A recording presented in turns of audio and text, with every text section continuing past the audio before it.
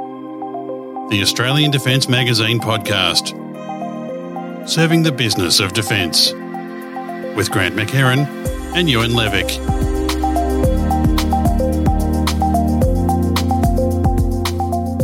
Hi everyone, and welcome back to the show. This episode, we'll be chatting with Jim McDowell, Group CEO, and Beck Humble, Group Chief Strategy and Corporate Affairs at Nova Group, about the challenges and opportunities to the defence industry in 2022. Welcome to the show, everyone. Thank you. Hi there. Ewan, I'm going to throw to you to kick things off. Yeah, so look, I think we'll just start with the geopolitical angle or the geopolitical considerations for defence at the moment. And obviously, quite a lot of people, Peter Dutton included, but a lot of people are observing that Australia is grappling with a regional environment that's more complex and less predictable than any time since the Second World War. Do you agree with that assessment? And if so, what does that mean for Nova Group? I think you can't not agree with that assessment. So we've come from a unipolar world since the fall of the Berlin Wall, with the United States being the guarantor of peace and security in our region, in the Indo-Pacific, indeed in the world. And that is now being challenged by China in our region and indeed elsewhere. So we find ourselves for the first time with our major security partner and our major economic partner not seeing eye to eye. And we've got to figure out how to deal with that. And diplomats and policy people need to figure out how do you continue to function the way we have since the fall of the Berlin Wall in an environment, in a geopolitical environment in the region that's completely different than anything we have experienced in the past. And I'd agree with the Minister's and Jim's observations in that regard. And I think we've got political tensions, economic uncertainty, a worsening security environment. All of these things are factors that contribute to the worsening threat environment. And I think as a result, we're seeing nations, increase defence expenditure as a percentage of GDP in order to respond. And Australia is part and parcel of that. The previously committed 2% of GDP for defence expenditure is forecast to increase. And as Jim said, the near-term or near-region threat was something that was highlighted in last year's Defence Strategic Update. And it highlighted Australia's move from a purely defensive strategy, and it also did away with the assumption that we've had around a 10-year warning period because of the security situation that we find ourselves faced with. It certainly is changing, and given all that you've just said, how do you read the geopolitical future? What considerations do you think we need to keep an eye on during 2022 from a national security perspective? So I think you have, a nightmare scenario where China just tries by force to exert its claims on Taiwan, which is the most likely flashpoint in the region. I would think that would be a pretty low percentage opportunity, and you would see much more likely, I think, to see an escalation of non-traditional warfare or asymmetric warfare, particularly in economic terms and cyber terms. So there's quite a way to go before you wind up in a shooting war between two major powers, and then we see, the United States giving a much more clear guarantee to Taiwan than actually is in their policies or their treaties very recently from President Biden, which if you were a sort of a historian, a conspiracy historian, you could equate quite easily to the guarantees that Britain and France gave to Poland after they got themselves embarrassed by Munich just before the Second World War, and effectively, you could argue, overcommitted themselves to Poland, and that is what started the Second World War as a world war. So there are those traditional paths to war, but I suspect there will be asymmetric and other cyber and economic types of warfare, if you want to call them. If we go back to Clausewitz and say that war is simply the extension of politics by another means. Very much so. And I think if I could add to that, Jim, I think also because the economic and societal impacts of the pandemic are yet to fully play out and be understood, we're going to have to expect, significant and ongoing disruption for the foreseeable future. And what are the sorts of things we're seeing? We're seeing growing nationalistic sentiment emerge off the back of the disruptions to the supply chains. Allied nations are looking to shore up their domestic industrial capability. And we're seeing sort of investment in new and enhanced capabilities like AI, hypersonics and cyber to counter the threat. We're seeing enhanced, or new security alliances to augment the traditional ones that we have had. And we're also seeing an acceleration in digital transformation efforts. Now, that was always happening even pre-pandemic, but it's certainly increased with pace. And then governments and businesses alike are having to invest significantly to counter that threat in terms of increased cyber attacks or misinformation, ransomware and the like. So I think foreseeable disruption in the future. Yeah, and you kind of also have the United States is now saying that it can no longer, its policy for many, many years was it could fight two regional wars at the same time. It's now clearly saying it can't fight two regional wars at the same time. It might be able to fight one and a half, but I'm not sure how you fight half a war. And if you look at Europe at the moment, and I don't know how close China and Russia are, or whether they'll ever be able to get this sort of act together. But if there's a major conflict in the Taiwan Straits, and the United States has guaranteed their Taiwan sovereignty, then is that the time for Russia to be doing something in the Crimea or in the Ukraine? And there you've got your two regional conflicts, and what do you do about them? How does all this influence Nova Group? I mean, you're painting obviously a pretty turbulent picture, and rightly so, because as we've said, things are turbulent, and that's what people are agreeing on. But how does your assessment of the geopolitical tea leaves influence Nova Group? Well, I think a couple of things. One, it's clear that the defence budgets aren't going to get any smaller quickly. So and the biggest single restraint to delivering the increased budget commitments is not the money, it's the people. So how do we manage workforce? How do we together collectively as a nation and as a series of allies manage workforce in order to produce the effect that we want? So both the goods, material, advice, and so on.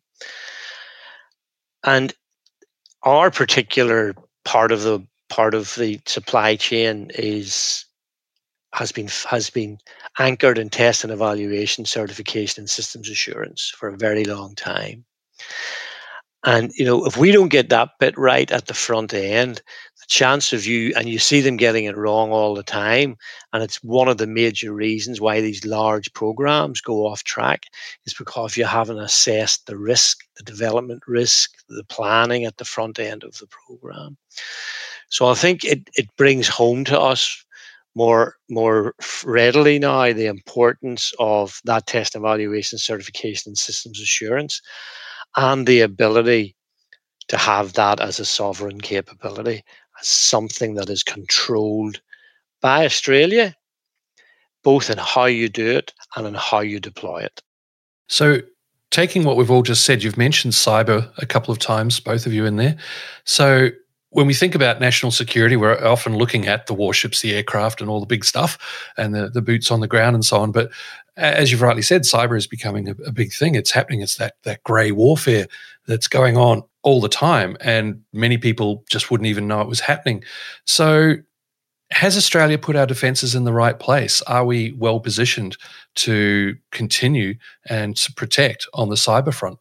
Well, just when you talk about ships and submarines and combat aircraft, what they are is a way of getting lots of zeros and ones around the world, underwater, above water, in the air, very quickly, well protected, stealthily, and all of that. But in the end, their effectiveness, their efficiency, and their effectiveness is driven by their computing power, and then inevitably their ability to deliver kinetic effect. which is a very polite way of saying a big missile or something like that, or a torpedo.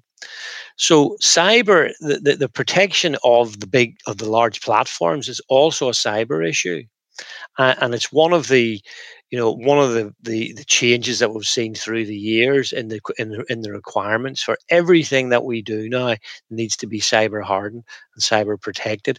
So, and if you've ever worked in a business where you have a bloke who runs your cyber or a girl who runs your cyber, then according to them, they can never spend enough money to protect you. But there is no doubt to me now that this country is much more focused on its cyber protection, both of its platforms and of its networks.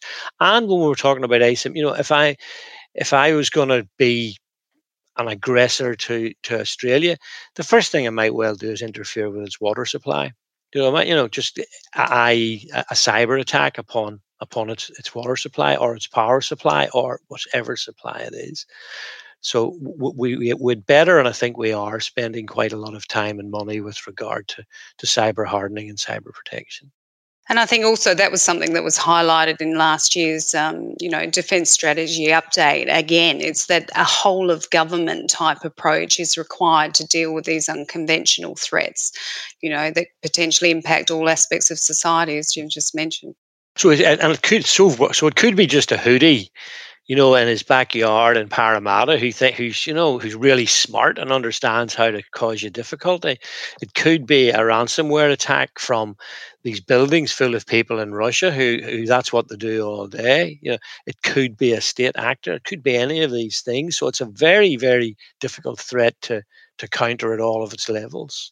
I'm just going to change tack slightly to the topic of sovereignty, which, as you've also mentioned in the previous discussion.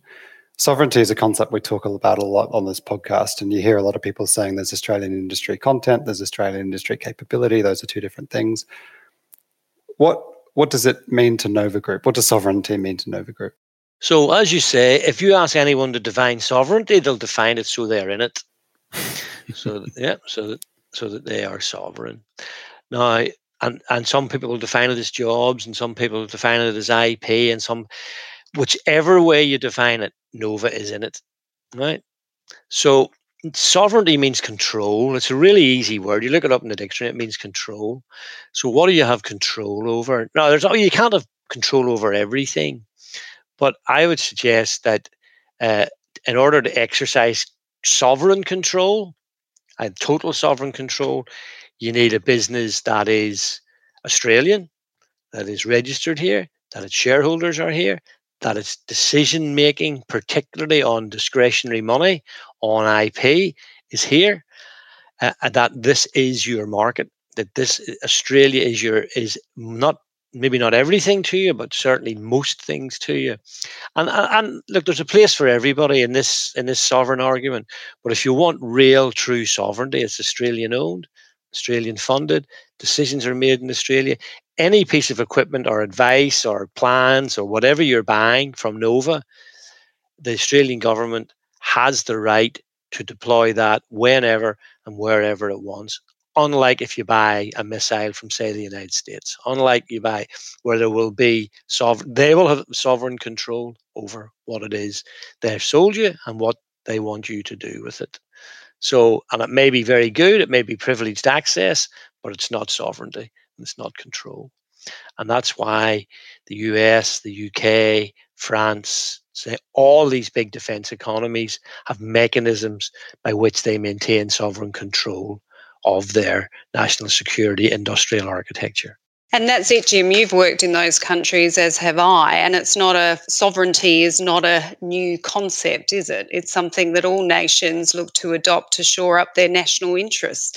And as Jim said, it's not every single capability. It's those critical capabilities that we need to secure the defence of Australia, like test and evaluation.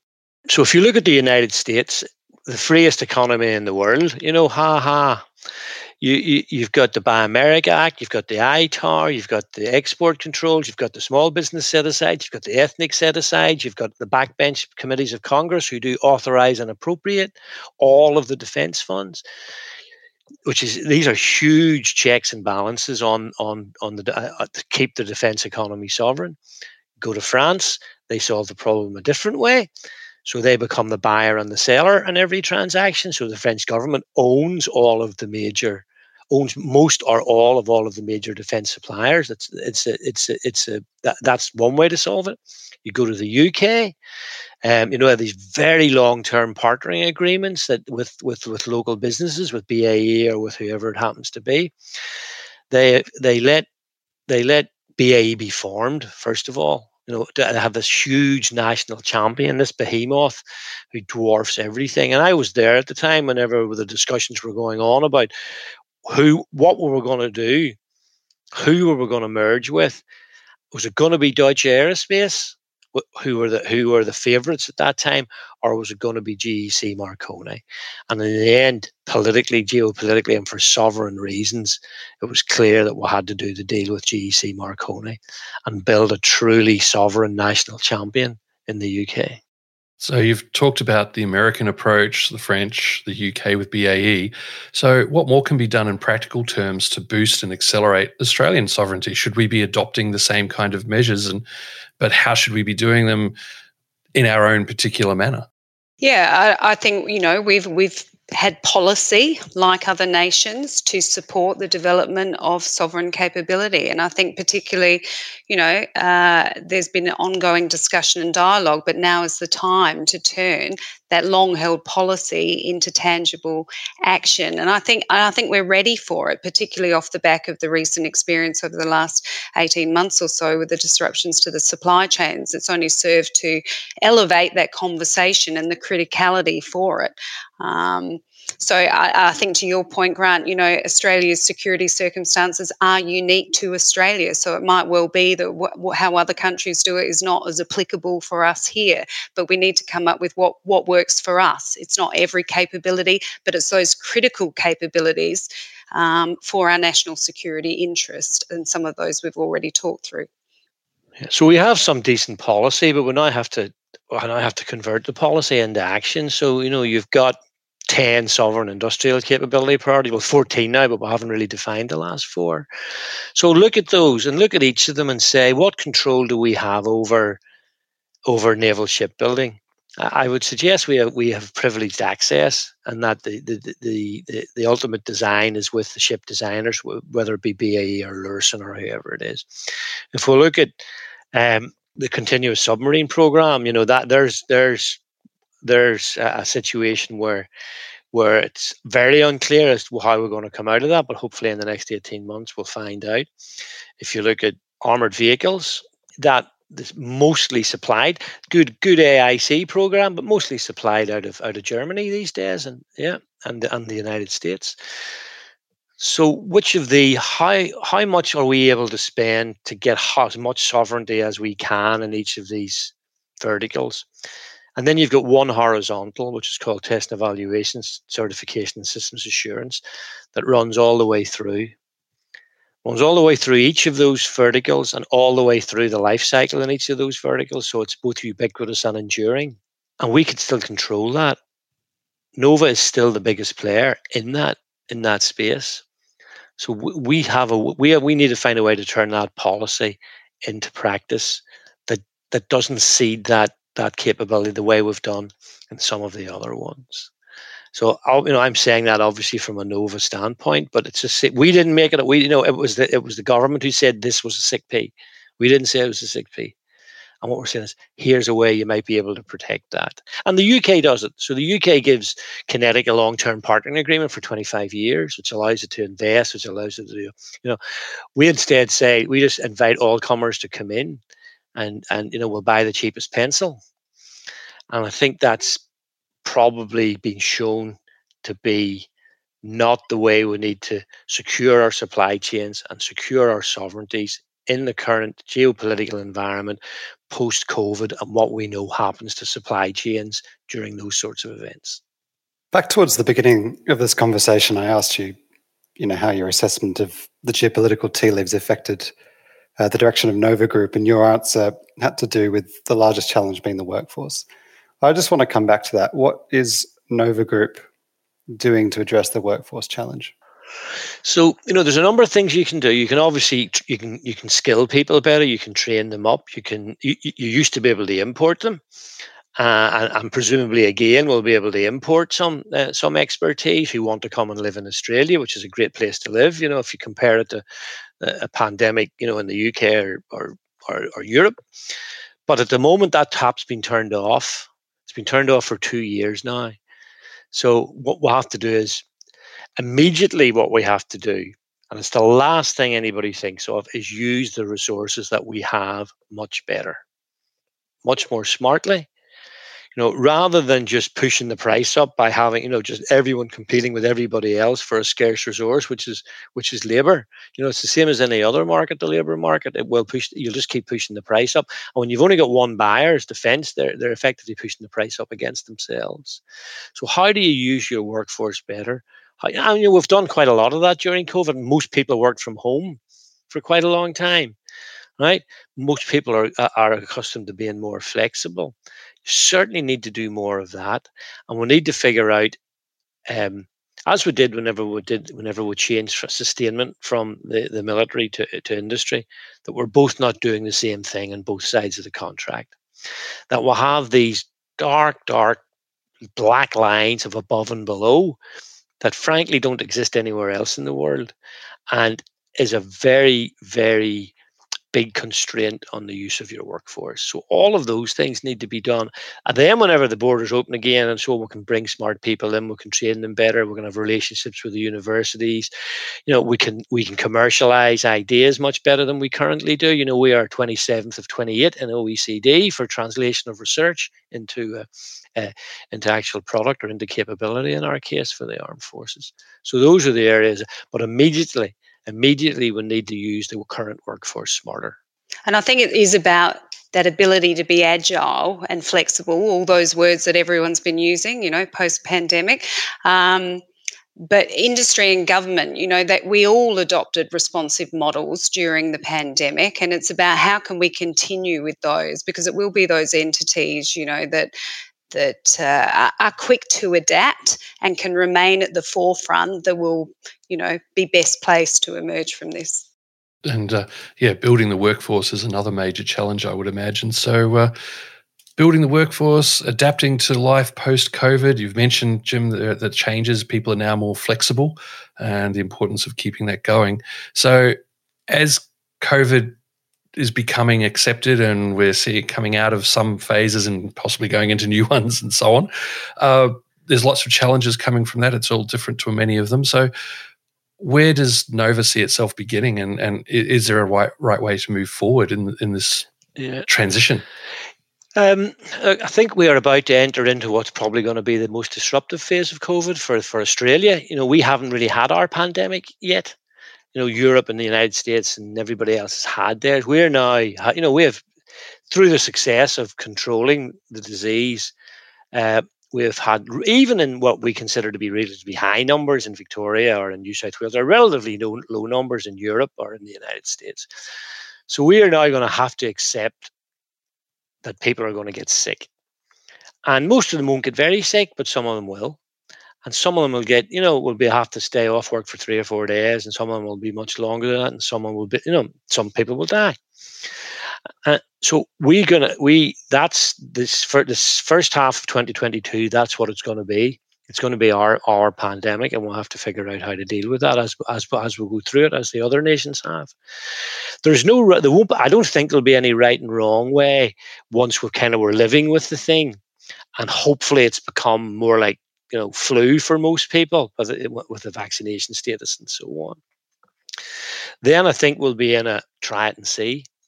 We'll start off by saying, okay, and it depends what industry you're in. We're quite lucky at the moment because we're in mostly a professional services business, and you can do that from nearly anywhere. It's really, really hard to build a frigate in your backyard, right? So depending, what the industry is, then the degree of flexibility and the degree of people have to just be there will be, and I suspect also from a Nova point of view, we pride ourselves in our culture in being a big family, sort of big enough to matter, small enough to care, sort of thing, and that in order to do that, you need human interaction. So you've got to keep that going somehow. And I only joined the business less than a year ago, so I've hardly been able to interact other than virtually. I had about an 8-week period where I got out and about quite a lot. So how do you mix all of that up? And a lot of it will be suck it and see. We know we have to be more flexible. So is it, do we expect people in 2 days a week or 3 days? It doesn't matter, but they've got to be in at least 5 times a year. And we're going to have events and we're going to do all of that stuff. Is what we're working our way through. And Beck, did you want to build on that? No, I just think Jim said it all. It's flexibility is the key, and those responsive models and how we adapt in a timely and real time way is going to be critical. Well, building on that, you're talking flexibility and things like that, and I think one of the things, as Jim was saying, people are going to get sick. Some will be off long. We may have long COVID, reducing people's effectiveness. So it's a new area. It's something we've never really done. But I think from my perspective, it may be highlighting the key aspects, key resources and handover, takeover, and not having single points of failure. Is Nova, are you able to talk about how Nova's addressing that aspect? Yeah, look, really we had to do it during the pandemic. At the start you had to figure out that you wouldn't have all your teams in the place at the same time, and in the end it didn't really matter that much for us, but it could have done. So all that business continuity stuff I think is pretty well practiced now, albeit that we kind of inflicted it upon ourselves rather than had the pandemic inflicted on us at that time. Well, thanks, Jim, and thanks, Beck. It's been really great having you on the show. And of course, thanks to everyone for listening once again. And don't forget, if you enjoyed what you've been listening to, you can tell a colleague about this episode so that they can benefit from it too. Meanwhile, thanks for tuning in, and we'll be back in the not too distant future with another informative episode. The ADM podcast is produced by Southern Skies Media on behalf of Australian Defence Magazine, a YAFA media title. The views of the people appearing on this podcast do not necessarily represent the views of Australian Defence Magazine, the Department of Defence, or the guest's employer. If you wish to use any of the audio in this podcast, please contact Australian Defence Magazine via their website, australiandefence.com.au, or via email at defmag@yafa.com.au.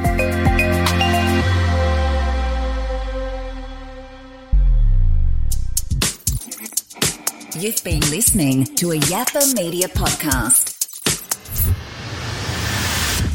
Southern Skies Media.